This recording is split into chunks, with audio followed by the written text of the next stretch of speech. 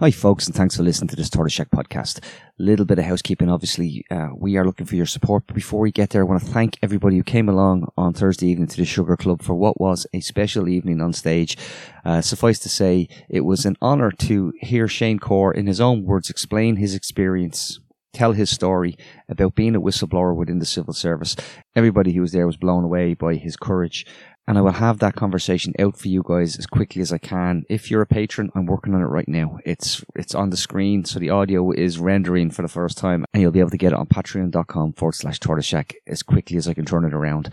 If you're not a member, please join us. It's the easiest bit of activism you can do every month. It's a couple of quid to you, but it's mics on and conversations like the one you're about to hear about what is the most important general election taking place in Europe, probably this year anywhere, because Spain is going to the polls and we're looking at fascists being in power. I don't need to go on too much about it because Owen Gilmartin, who you're about to hear from, breaks it down really well on what's at stake. Please give it a listen and then keep an eye on the polls this Sunday. Thanks for listening. Thanks for the support. Please join us. It's one more time. It's patreon.com/Tortoise Shack. The link is at the top of the podcast that you're listening to right now. I'm going to stop rabbiting on. Enjoy the show.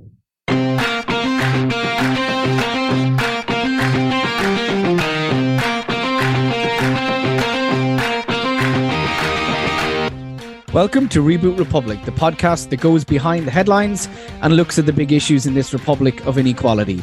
We are the podcast of solutions and the podcast of hope. And I'm your host, Rory Hearn. And today we're doing a special podcast with Tony Groves, a producer of Reboot and also the host of the Echo Chamber podcast, on the issue of doctors, healthcare workers in not being able to access accommodation and how the housing crisis is impacting on the health system. And we've covered this already in the podcast. We spoke to nurses very recently at the INMO conference, and we're talking now to, we have 4 doctors here with us, so it's going to be really interesting and looking forward to 5 doctors, I'm include you, Rory, by the way. Yeah, they're real doctors. I'm only an academic doctor. The one, I'm the one where they go, there's a doctor on the plane. No, I'm not. No. In terms of the housing crisis, and in a week when the Taoiseach of this country tried to blame people who are in homelessness for being homeless by saying they turned down social housing and people are homeless because of family breakdown. Really disgraceful attempts to get attention away from the cause of the housing crisis, which is their failure to build public housing and to actually control rents and put in place protections for landlords. But something that I've looked at and written about and I'm very interested in and spoken about it, we've spoken at length in this podcast, is the impact of housing on health and people individually, and how it really is sad, as Tony was saying earlier, that the people who we rely on for our health system and can't get housing themselves. And we're going to talk now. I'm going to go first to Dr. Licker Raymond. Can I come in for a moment before we start, Rory? I just want to say, let's start on a positive. Listeners to the podcast will be well aware of Dr. Liga Ur-Rahman over the last little while and his colleagues who they've campaigned successfully for what we call the fast track of Stamp 4 to help people get their get their status as Irish citizens or people who work and contribute and live here and are our brothers and sisters resolved. And I know Dr. Ali Raza is here Ansari is here, and I know many of you have actually gone through that process and it has come out the other end. So congratulations to you, and congratulations to you, Dr. Rahman, for all the work you did on it. Absolutely. Second that completely. Dr. Rahman, over to you. I thank you so much, Tony and Rory, and all the people who are joined today. Very important matter and drastic issue, I will say, nowadays, accommodation crisis. I agree that different opinions and, piece of information is circulating that accommodation crisis is because of homelessness and this and that, social issues. But no one has looked at how it is individually impacting different skilled and professional, especially the international community, the international doctors, international healthcare workers. I just mind the fact that there are thousands of international healthcare workers working in Ireland, and almost 50% of this health system and they're contributing to the economy and to the healthcare setups. And they mostly relocate with the families. They have children and families, and they come from other country. And also, there's a bit of division between trainee doctors and non-trainee doctors. And in Irish health system, unfortunately, more than 90% of the international doctors, they are non-trainee doctors. I'm telling the fact because non-trainee doctors, they have to relocate every 6 months. They have to secure a contract in this country. So you might be in a southeast, in a Wexford, and the next 6 month rotation, you will be in the Letterkenny north up. So you never know. And this is the most drastic thing, that is the accommodation crisis is impacting on them, on their families at the moment. I just want to come in and say one point for the benefit of listeners who aren't aware of what you mean. There's also a 2-tier system there. So you have doctors who come through, say, the Irish system, for want of a better term, and they're applicable to apply for certain roles that you and your colleagues aren't. Like you're like the locums that fill the gaps, and other people can apply for roles that they can train up in and go to, whereas you're told to go somewhere else to plug a gap. I'm correct about that? Absolutely, exactly. I'll tell you that a brief distinction or difference between trainee doctors and non-trainee doctors, and how it impacts the trainee doctors. They secure a training post and they secure a contract which might be 2 years or 5 years, and they know their rotations and they select their rotation themselves according to the suitable, home or house or accommodation they select, and they get it, and they know already that where they will be in next year or two, so they can plan easily where they can, fix their accommodation beforehand. And apart from that, when they relocate, they are being provided a full support by the training body in sense of relocation, accommodation, of hotel nights and €1,000. And so they have nothing to do. They are well supported, and they know in beforehand that where they are going, so they can sort out the things beforehand, as compared to the non-trainees who don't know where they will be in the next 6 months, and they are not supported, zero support. They're not financially supported. They're not supported by the hospital for getting any accommodation. So this is the difference that has created, very long-lasting impact.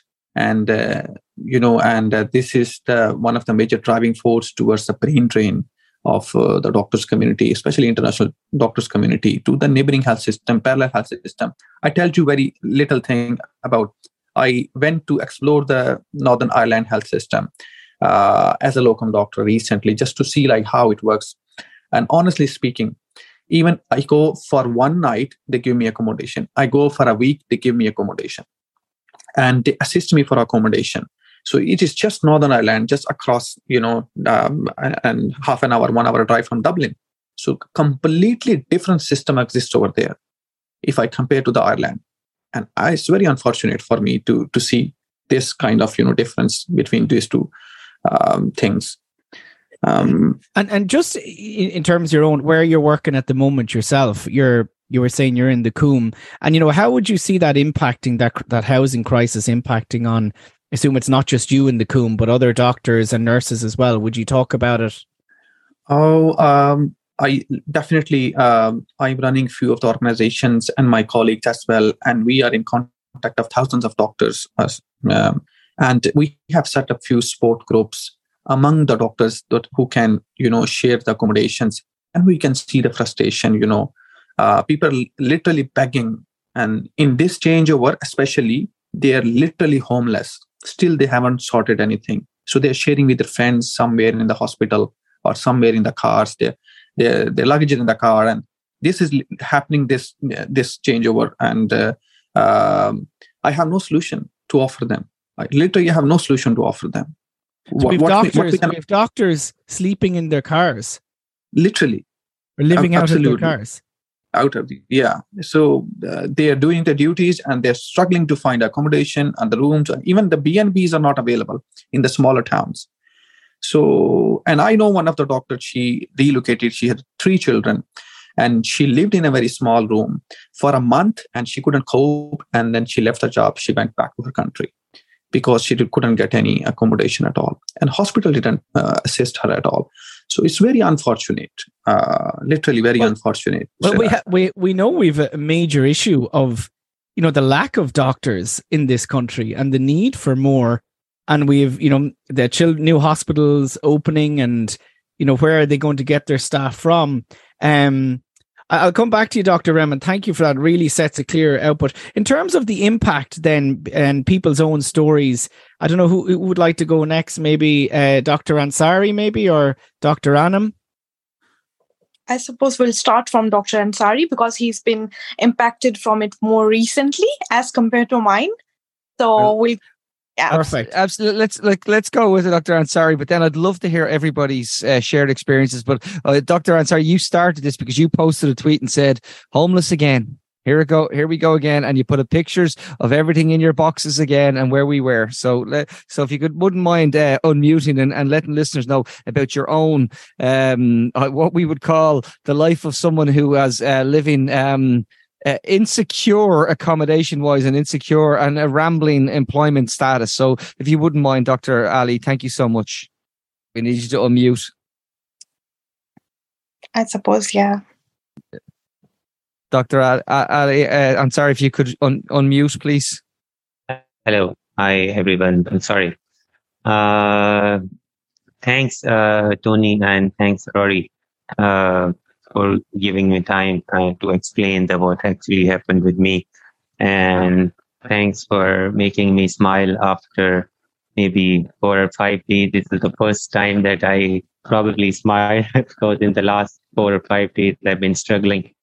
And it's so frustrating at the moment that so what happened actually is my last job that was in Ballinasloe in Galway. My job ended up there on the 10th of supposed to end up and the 9th of July. And the accommodation that where I was living there, I was supposed to leave because it was myself. My friend of mine has contacted me who was coming there in Ballinasloe and asked me if I could take your accommodation there because you are moving. And I wasn't staying there. So I agreed to, and I asked my landlady and she agreed. So unfortunately, we're having a problem now with Dr. Ali Ansari's line. Maybe, I'm sorry, but maybe, Anam, if we could go to you. So over the period of the last 2 months, I have been trying my best to sort out the accommodation. I was keep looking at the draft and I kept emailing if I can see my email, like it's from top to bottom, there'll be the all the emails will be regarding queries of accommodation. From which a couple of emails that I got back, the reply that I got back was, so one of them said that you can only get accommodation if you're going to live here for 1 year. So if you are planning to stay for less than a year, I'm not going to offer you accommodation. So, but my contract here in this hospital was only for 4 months and I had to move back. There's no way that I can stay here for a year. So I missed that. Another accommodation that a reply that I got was that this is not a room. This is a bathroom turned into a room. Oh God. So hang on. So you've had someone tell you because your work, like you're a professional, you're a doctor, but because your work is as of a temporary contract basis on the basis of how long you might be somewhere, you can't move to this type of tenancy agreement. And then on the flip side, the one that's available is basically someone put a bed in a bathroom. Yeah. So he put the toilet out and. Is one of my acquaintance there, and he said that if you are struggling, I have one option, and it's actually a bathroom turned into a room the landlord has put the commode out of it and it's closed, and if you can put the bed. I said, oh my God, it's better to stay in my car rather than living in the bathroom, you know.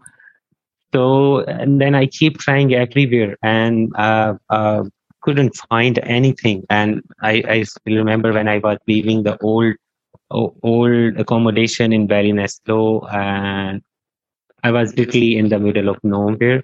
I kept calling my friends on the way to Portlaoise, where my next job was.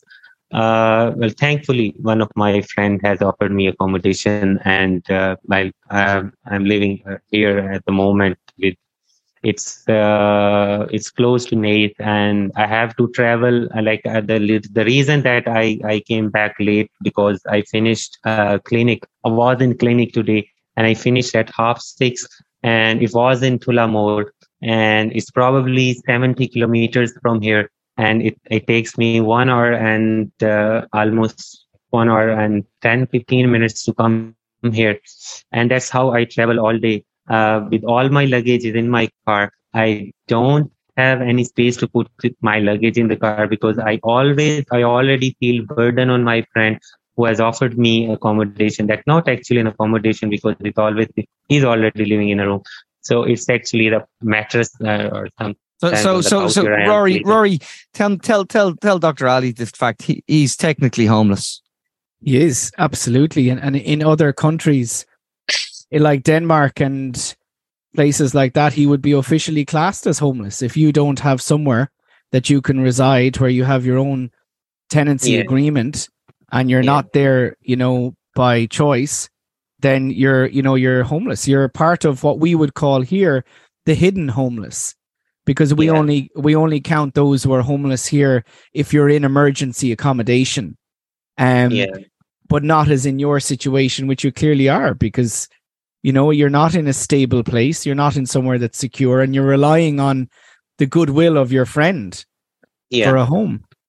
Well, actually, if I wasn't interviewing, if I wasn't giving you, wasn't speaking to you today, I was probably staying in my car because I try to come as late as possible because I know this is not my accommodation. I don't want to be a burden on him. So I try to come in his home as late as possible. It can't cook here. I eat from anywhere outside in my car. I bring the food. I take the food from the shop, bring it in my car. Have a little bit of rest here in my car. There's no space in my car either. Everything on all the back seats and the boot is full of luggage. I can't keep it anywhere. I'm traveling with the whole of luggage every morning. I travel for 70 kilometers from here to Tullamore. Come back with all my luggage. Again with the. And Dr. Ansari, could you just tell me, in terms of your work, you're providing, an essential public service for this country. What, for example, in terms of what you did today and what your role is, could you let us know what you're trying to do alongside, being homeless? Yeah, so I'm actually, so far, it's my third year in Ireland, and I was working as a pediatric doctor. Before this job, that's actually started 4 days ago. I was a pediatrician. I worked in 3 hospitals in Ireland. I worked in Wexford. I worked in Dublin. I worked in Fortune Hospital. I worked as a pediatric doctor. Now I've been successful among 285 candidates. That's actually a competition all around the world. Candidates all around the world compete for this post. ICGP offers 285 seats, and I was luckily successful to get one of the training posts, and for which it's a lots of struggle that I suffered, and the huge backlog. There were 45 teams, 16 patients on one day. I started around 9 and I finished at 6:30. I think this can explain that. If you don't mind, doctor, because it's just we have had a freeze there. So just for listeners' benefits, if you don't mind. Yeah, I think he works in psychiatry, and this can explain that he doesn't have his own accommodation, and he just rest very busy. Sorry, Dr. Ali, your line is your line has frozen, so we're just gonna have to move on for a minute. So if you don't mind, apologies. We will come back to you once we get that line more stable. Maybe Rory, we should talk. Yeah, it's good. Yeah, go to Dr. Anam Zara next in terms of your own story, and again that question, and we've seen with Dr. Ansari, the impact on people's mental health. And I've seen this, I've written about it hugely in, my own work and tried to highlight this, that there's a massive mental health toll on people living in insecure housing. And like the contrast between they're working so hard, they're contributing, and this then trying to live this almost alternative life of how do I find housing and how just live in insecurity and just move on with your life. Like anybody who's living in insecure housing, it's like it swallows you whole in terms of the impact. What do you see? And maybe tell us a little bit about your own experience, where you're working and that. Yeah, thank you so much, Rory, for all of this. And thank you for coming up to the mental health point of view, because I'm myself a mental health doctor. I'm working as a junior psychiatry doctor in one of the hospitals here in Cork. And yes, there are a lot of stories as Dr. Lika has mentioned and as Ali has mentioned. We have been suffering, and it's not like only us. Most of the doctors community have been suffering when they come over here in Ireland for work, and because the hospitals don't because they come here. Stop 1 second. Your line is breaking up too when you're talking. If you want to try start that again, maybe. Okay, I will. Dr. Ali, do you mind just turning off your mic there? I think your one is coming in. Yeah, that's better there now. Yeah. So if you want to go now again, thanks. Yeah, thank you, Rory, for saying all of this, and also for coming to the perspective of people's mental health being disturbed when they don't have anywhere to go and sleep and to rest, when they are so much done with their hectic job routine. I'm myself a mental health doctor. I'm working as a psychiatrist, as a junior psychiatry doctor here in Cork. And this happens, the same story with myself when I came from home for the very first time in Ireland. And it's not just us, it's almost every healthcare staff who's suffering from this kind of thing whenever they relocate or whenever they come to one city from back home either, or when they have to relocate from one city to another city within Ireland. They have the accommodation crisis and they have the accommodation problems. You can see, as Dr. Ali has already mentioned, he has come back from such a long day of work, and after that he has to travel 1 hour and 30 minutes to get back to his friend's house. And like this kind of routine, when you don't even find a good bedroom or a good accommodation, then you are having your mental peace at stake. And then when your mental peace is not working well, when you are not mentally well, then how can you provide a good service to your patients? So these are all the things that we suffer from. And also there are millions and millions of stories actually. So mine one was like that. When I tried to find the accommodation for the first time when I came, it was a nightmare. It was literally a nightmare. And some of my friends told me that she has got some room, and because she's coming a month later, so I can get that. So I went to that house. They were already the rentals, the people who were giving me another room as a rent. Yeah. So it was like that, but I can't explain in words how difficult was it, because they would charge you for each and everything apart from rent. They asked me to pay 100 euros for electricity, 100 euros for the gas bill, and then so many other things apart from rent. And the room that I was provided was a box room, which was turned into a bedroom. And it was just literally that small room that there was a single bed mattress and a door. That's it. Yeah. So that was the situation. And then when I had to hunt for my accommodation, I had to try for different property agents or so many areas to go and to view. They were very good initially to let me view different properties. But when it comes to kind of doing an agreement and giving the property or giving the house, it was only the rejection kind of piece that I got. And at that stage, when you are moving to another state totally, and you are not being supported by the hospital in any way for your accommodation, and after 5 p.m. you know that here everything is closed, so we finish our work at 5 or at 6. So you can't do anything in terms of finding your accommodation as well, because 9 to 5 we are working, and after 5 when we are off, there is everybody else is also off. So there is nowhere to go at that time. So it becomes such kind of vicious cycle that you have to be in that situation. So some people have good friends, they offer them, and it's really good, I suppose. But still, it's like a homeless kind of situation, because you can't depend on anybody.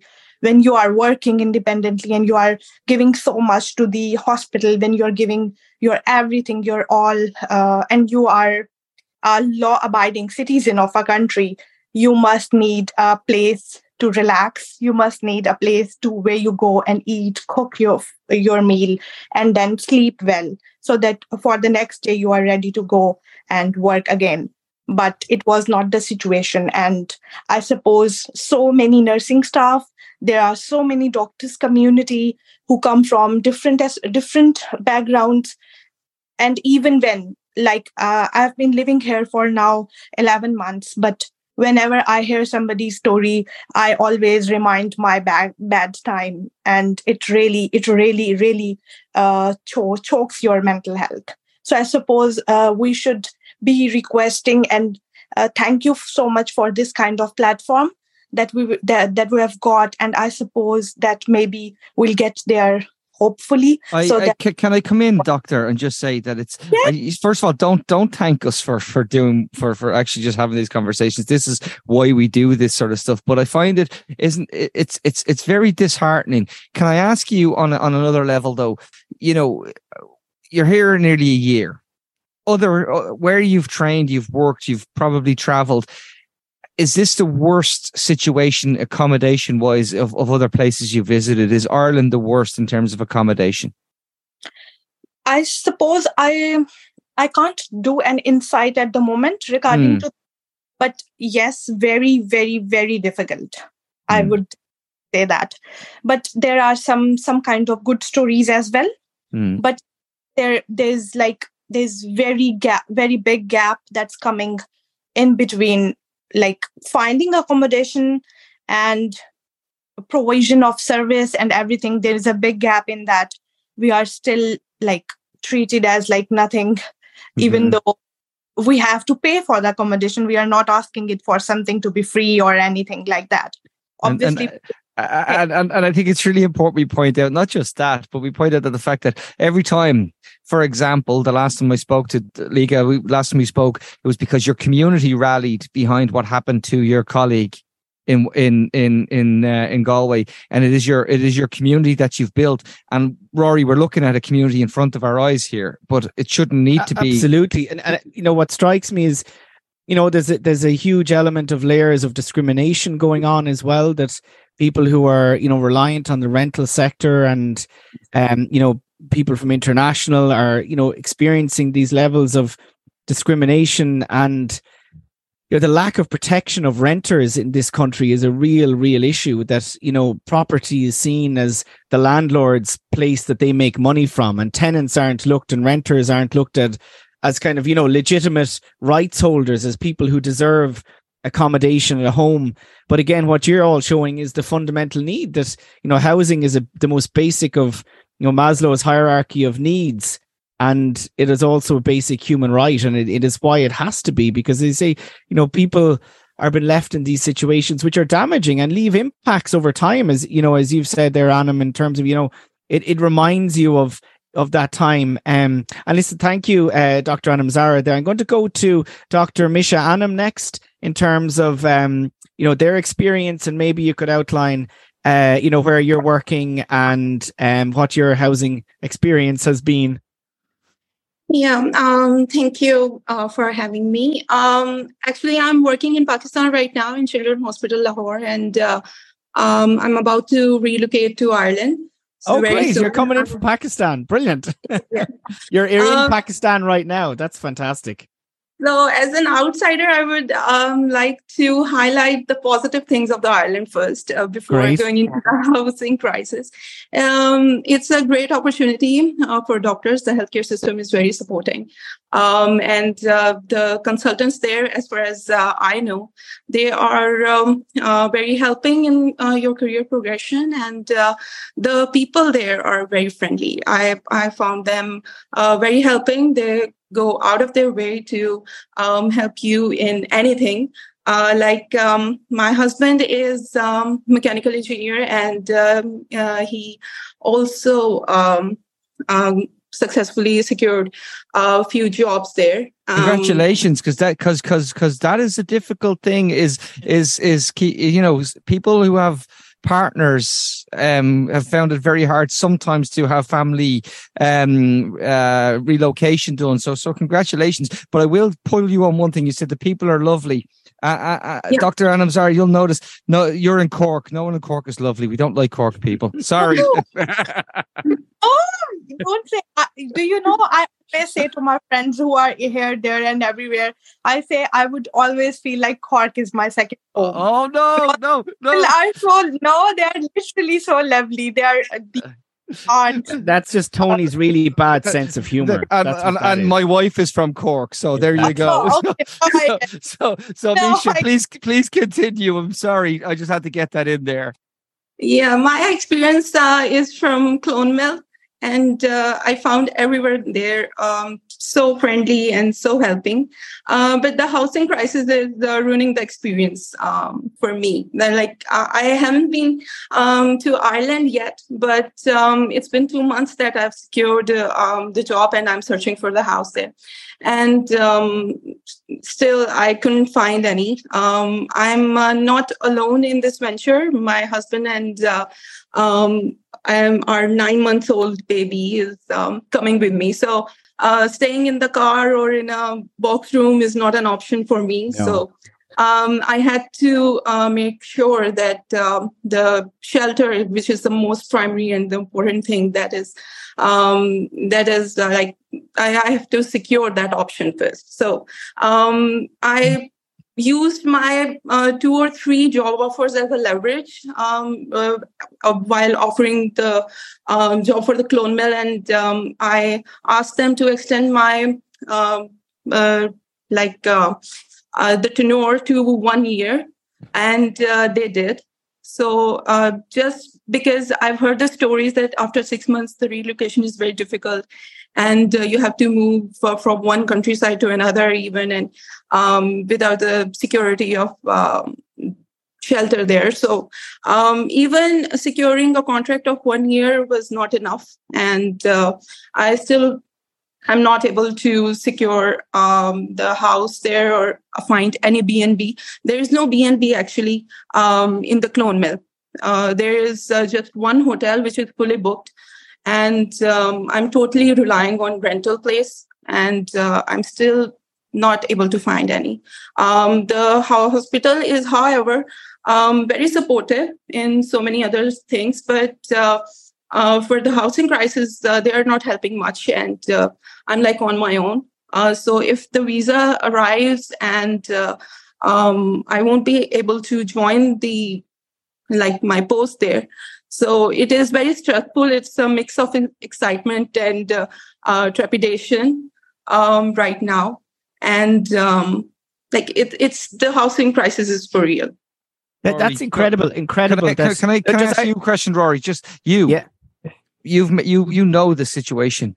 We need to attract medical professionals and doctors, and here we are hearing that story. How do you feel as someone who's talked about this for over a decade?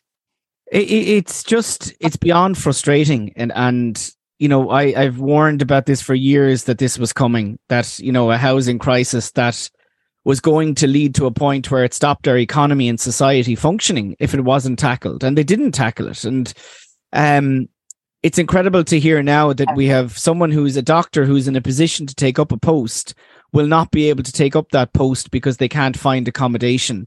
And so we have vital healthcare that won't be delivered and isn't being delivered to people who need it because of our housing situation. And I think what strikes me, Dr. Anam, is you saying the hospital won't, and that strikes me for all of you, that the hospitals aren't taking a role in this, that clearly they have you asked them, would you try find us accommodation? Yes. Yes, I did.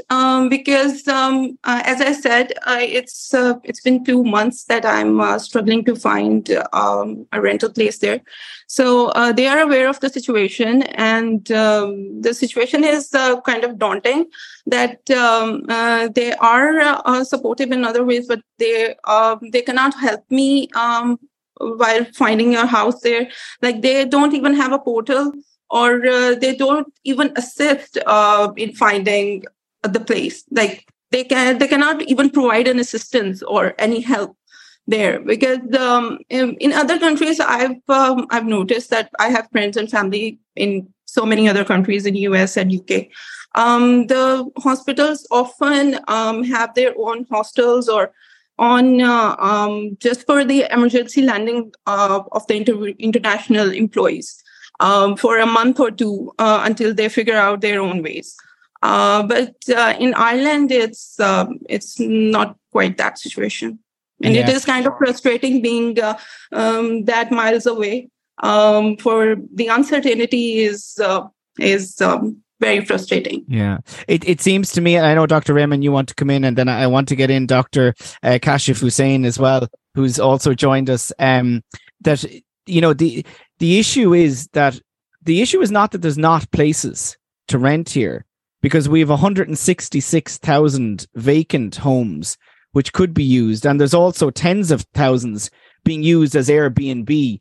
So there has to be a responsibility on our government and our health system to actually ensure that the workers it needs have accommodation. And I think that's very clear coming out of this. Dr. Raymond, you want to come in there? Yeah, one comment I want to make that Dr. Misha might not have mentioned: scam. So people are being scammed. Yes. Yeah. So she was also being scammed, and she contacted me, and I said, no, this is a scam. So she was being offered, I think, 3,000 or I don't know, 3-bedroom house, something in Clonmel. And the people, also get scammed as well. And they paid the money from outside, overseas, just to get the frustration of accommodation. And then literally they come to know that they have been scammed. That's can I say one thing on that as well? Again, I know we're conscious of time, and I see Dr. Hussain has joined as well. He was involved in the campaign to get the Stamp 4 situation resolved. But there was also a scam goes on there whereby we asked people to pay, where companies set up, Rory, to pay for bookings. So, a third party sets up to say, we'll book your appointment for you because you have to go to work, and we'll charge you this. And this went on, and doctors are forced, because they have to work all of these ungodly hours. Yeah. They're forced to pay these wages. It's absolutely insane. So apologies. I'll go to Dr. Hussain now. Maybe you want to thank you, Dr. Anam, and we'll come back to you because I think, coming out of this podcast, I think there should be a very clear there's a number of things coming out to me striking, like the fact that we have doctors sleeping in cars and in hidden homelessness, and we have doctors not being able to take up posts because of the lack of housing, requires an emergency response from the government, and the health system and hospitals have to take responsibility as well. I think in this, Dr. Hussain, do you want to welcome to the podcast as well? Do you want to give your experience? Yeah, thank you, and good evening, everyone. So first of all, I want to say thank you for letting me join this meeting and to share my experience. So as we said, it's a protest rally at this point. We have so many here.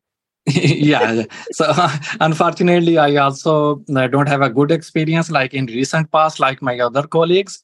Actually, I'm working in Wexford General Hospital from last more than 2 years. And what's your area? Wexford General Hospital. No, I mean within the health system, like your role. like pediatrics. Yes, pediatric as a pediatric registrar. Is this a pediatric party here to see? That's what I was wondering. Yeah. Is they just don't want to give housing to pediatric doctors? Is that it? I don't know. But, no. Anam Zara's mental health. Remember that. Psychiatric. Yes. Yeah. We don't need psychiatrics in Ireland. We're all very sane here. Yes. So I have been working here in Wexford General Hospital as a pediatric registrar. So it's been more than 2 years. So like I cleared my membership exam last year. And actually Wexford General Hospital is recognized for 1 year training as an alternative pathway to become a consultant.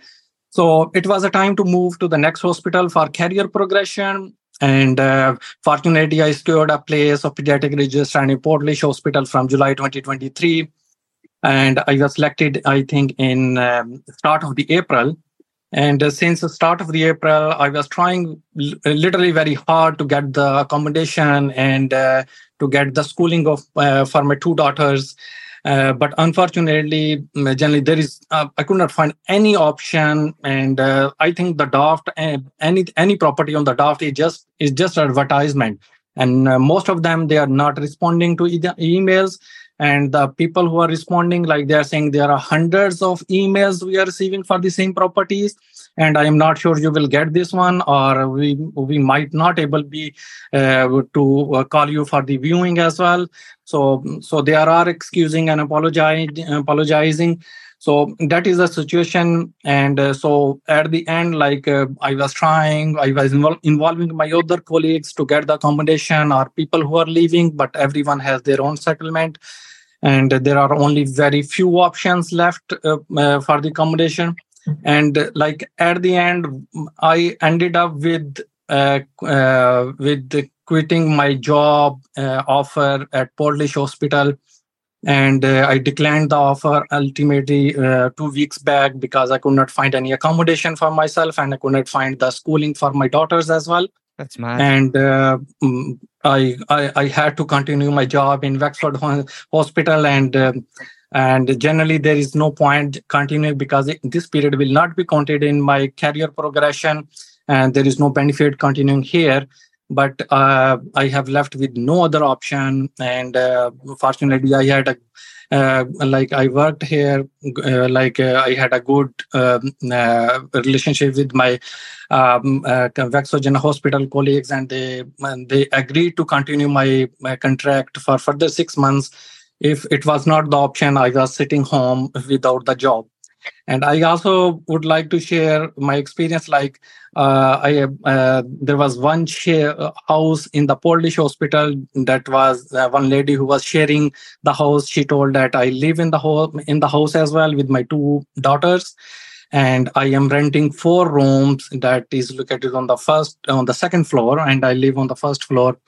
And I was amazed after discussion with her that she mentioned that there is only 1 bathroom for all the people who are living in that home. There are 4 people who will be renting there, and the owner and 2 daughters, and only 1 washroom that is located on the first floor for all the house. I was thinking like there must be a very long queue at 8 a.m. when everyone want to go home at work. What age are your daughters? So I have one 10 years old and 4.5 years old. Okay, I have 2 teenage daughters. I can't get to the bathroom. I get to the bathroom once a week. So it's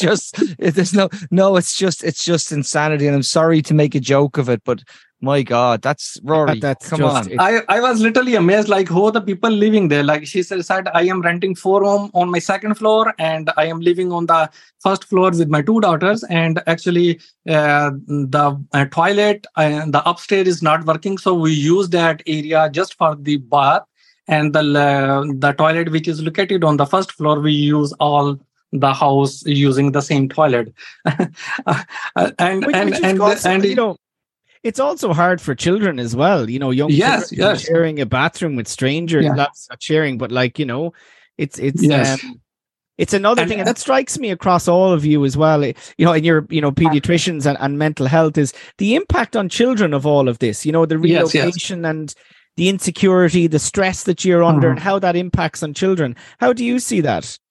Yeah, definitely. Definitely, they cannot live in that situation, and it is putting up much like mental health illness to the children who are having a growing brain, and it was amazing. And she offered me a rent of 800 for the single room, and all hosts will be sharing the same toilet.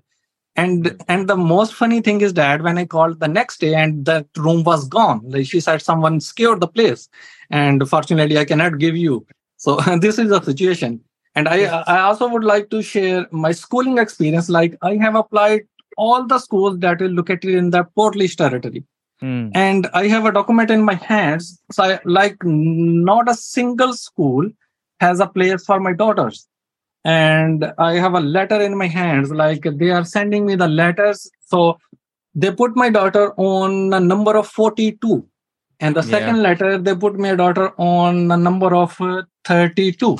So 42 means that it's very hard to get to secure a place even the next year. What they mean is they want 42 people to effectively cancel. No, 42 waiting list. Yes. So But she's on the 40. So yeah, she's like so. If the school is full, 42 people who are accepted have to say they're not going in order for your daughter to get in. So that's just mad. Sorry, Dr. Leek, I want to come to you really briefly, if you don't mind, because I remember not so long ago you were offered a job in another country to carry on your work, and you proudly. You dressed your kids in Irish rugby jerseys and you said, "I'm here, I'm Irish, and I'm here to." My God, why did you stay? Thank you, Tony. Yes, you are right. I was offered a job in New Zealand. My wife is from New Zealand, and my children are born over there, and the UK as well. But I wanted to break that storm of brain drain, because everyone was leaving at that time. And I didn't want to leave just to, sort the problems and highlight the problems and to get the solutions for that. And I feel very sorry that the system will collapse during the COVID time if people leave like that. But unfortunately, I tell you from my perspective, my child is very sick. I don't have a GP in Dublin. I tried everywhere to get a GP. It's been near to an year now. I don't have a GP. Doctor doesn't have a GP. Wherever I call, they don't have a place for me. Very unfortunate, very, very unfortunate. And the system is broken in every perspective. When you change the place from one place to another place, you have to go through a series of shocks that are linked to your accommodation. No school for your children. I'm homeschooling my child because my child has never been to school, because every 6 months, 1 year, I have to change that place. And my child, when land, there's no place for my child's school. So my child doesn't have a GP. I don't have a GP. So this is the situation, unfortunately, for the healthcare workers in this country. And the solutions are there. They can fix it, but they don't put any attention on these things. But surely, again, the question is, like we say, excuse me, they see this. They know this. The hospitals know it. Why are they not taking action on this? Like, regardless, we know our government and politicians, the government say that they're taking action, but they really only want to take a certain amount of action and don't want to disturb the market too much, because there's so many landlords and investors that are their funders and lobbyers make money from this situation that they don't want to tackle them. But at a hospital level, why are hospitals and the HSE not taking more action on this? It's a very good question, Rory. I tell you that because they have a pool of doctors from different countries. So if anyone has a problem, either they leave this country and they replace it with another one. So they are fixing their own stuff. They need employees, and they get employees in this way. But they know if this doctor goes, we'll get another one. We'll get another one. We'll get another one. And this is the vicious cycle that is going on. So the trigger that, the actual people, authorities that can force the hospital and HSE, these are the politicians, the government. They don't, the hospital and the HSE, they don't even take a little step, even in the right direction without the pressure of the government and the politician. This is very sure, because they don't put any attention to all for anything. Even you put a heat, you stress them out, you tell them that this is a problem. They don't listen to you at all, and they know that you have to leave after 6 months, so they don't care. But they are like, it's, yes, you say there's more doctors coming and they'll replace them, but they do have many consultant posts which remain unfilled. Yeah, this is not actually their problem, basically. So they need a modern day slavery, I will say that. So they're taking the work from the employees in a way that they are able to manage. So the posts are vacant. They're not offering posts to anyone. They're just hiring locums or somewhere else. So they're managing in this way. That's why there's a waiting list. I broke my knee, and it's been years I didn't get an appointment. So far, I'm on the waiting list. So this is my condition, I'm telling you. I don't have a GP. So, Dr. Leek, again, okay. Obviously, the word slavery is very evocative. It makes people think of different images. But we have spoken on this podcast about, and Rory, you referred earlier to discrimination. And there's certainly discrimination. All of these people sitting here today, Dr. Hussain, you've told us you couldn't go for a position as a consultant because the system literally barred you from access to it. I know from speaking to other doctors, particularly from a migrant background, that they've found it very difficult because many of them don't have the same career opportunities given to them, and we know this. And yet, I'm sorry, but like, you know, Misha has talked about the fact that she wants to come here and give her talents to our health service. Can I ask? Maybe, I don't know.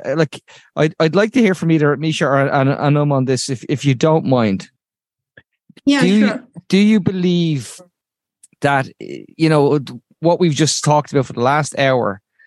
If housing was resolved, we could tackle the other issues. Is housing is the core thing that's really blocking a better health service?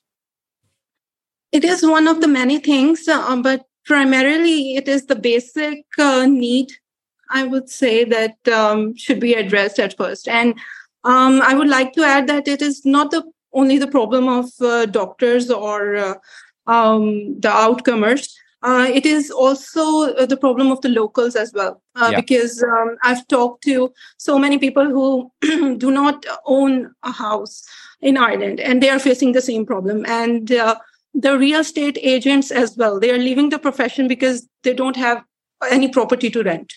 So this is affecting the society as well on multiple levels.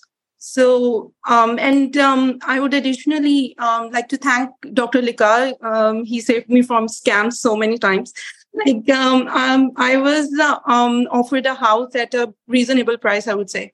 I believed it because the house was well renovated from the inside. But Dr. Likar said that he interrogated on its own and figured out that the house was in bad condition and would collapse any minute. So I had to that offer. So scam is another thing. It's terrible. It shouldn't be happening, and you shouldn't need to rely on that. But the same question to you around housing and the block it is to actually helping resolve many of the issues in our health service. Yeah, I suppose if there are two basic things that a human being need, if I come to very, very, very basic level, and one of them is a job and the second is a house.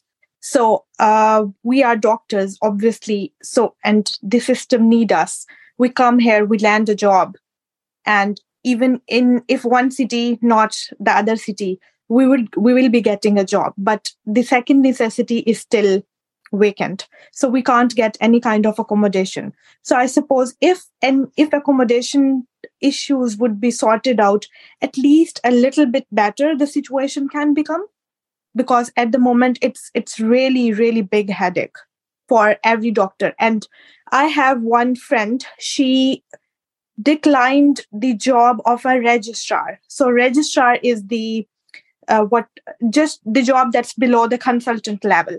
So she declined that job because she would say that if I go to that city, I won't be having a house or a room to rent. So, and she's still staying on the same lower grade of job because of the accommodation crisis. So this is the thing. We can't even see about progression in our career because of accommodation. So I think it's the basic necessity. And if it, I hope if it will be sorted out, at least we'll get there. Yeah. To focus on the other aspects, to focus on the other things. But now we are unable to even focus on other things. And also the GP. I've been here for so long, I don't have a GP yet. And for my own physical health and for my own things, I either have to, when I go home, I'm planning that I will get my tests done by them. So it's just because there is a long waiting list for GPs. So this is the second problem. Thankfully, Lika has said, and now I remember that was also for me. And now because I'm more focused on the accommodation and the other problems, I've totally forgotten that. So yeah, this is the situation. Yeah, it's really, it is crisis point. It's emergency.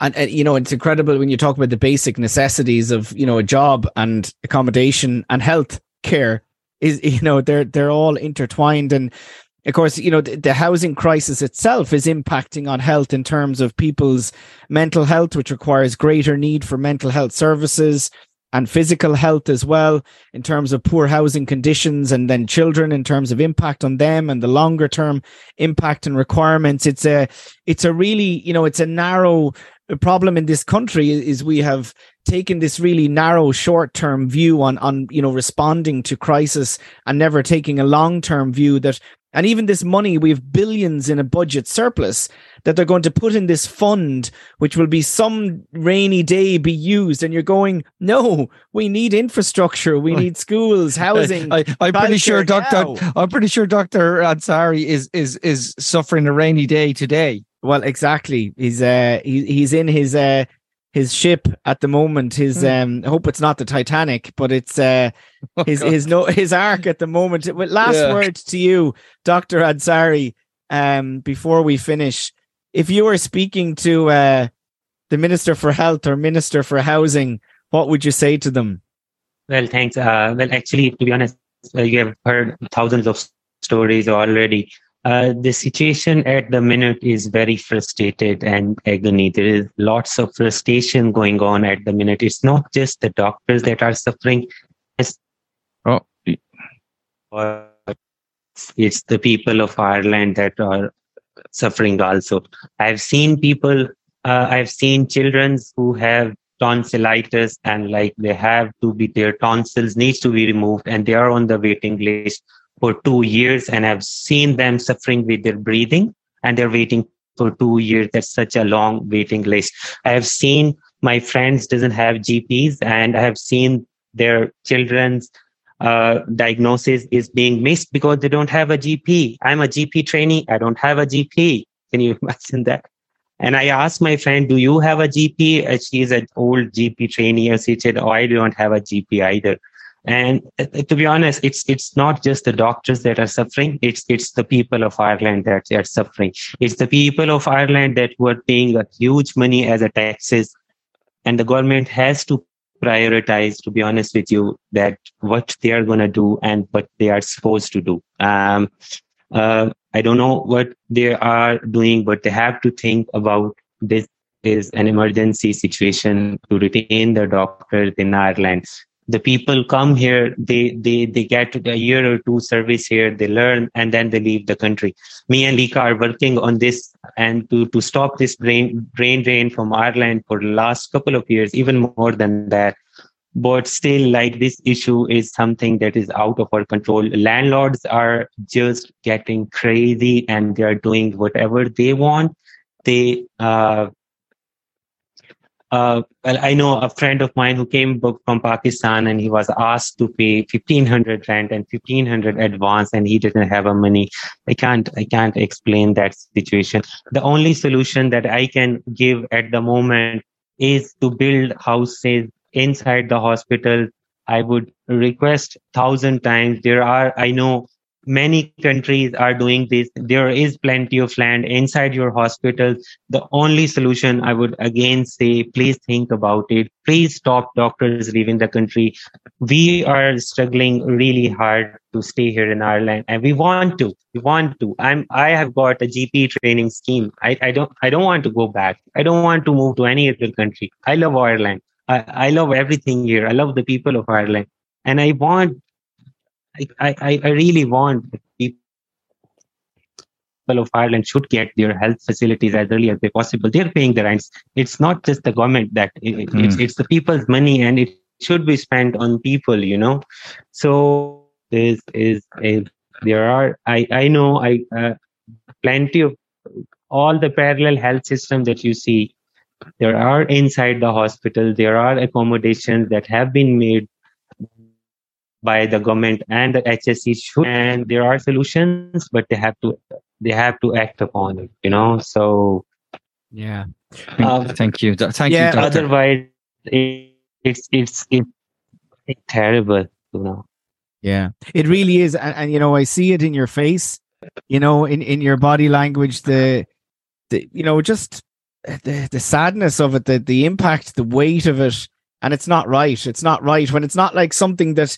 It's can be done. We can build houses. We can provide them. It just means stop the exploitation, as you say, by landlords and by our own health system. This is public, this is public money, public investment. And there is one other solution that I go.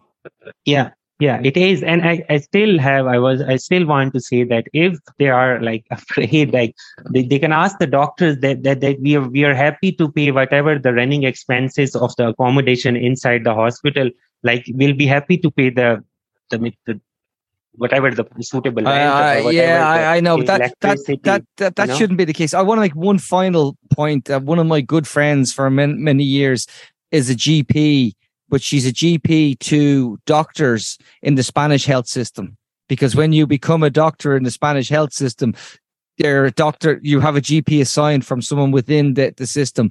There's a really easy thing we could do, Rory, really quickly, Absolutely. And I do think there's a real issue of the hospitals themselves. And just like, the Googles and the big corporations rent a number of properties to ensure their workers have properties. The health system needs to look at this and renting, properties as well and paying that. And that's something you could do quickly.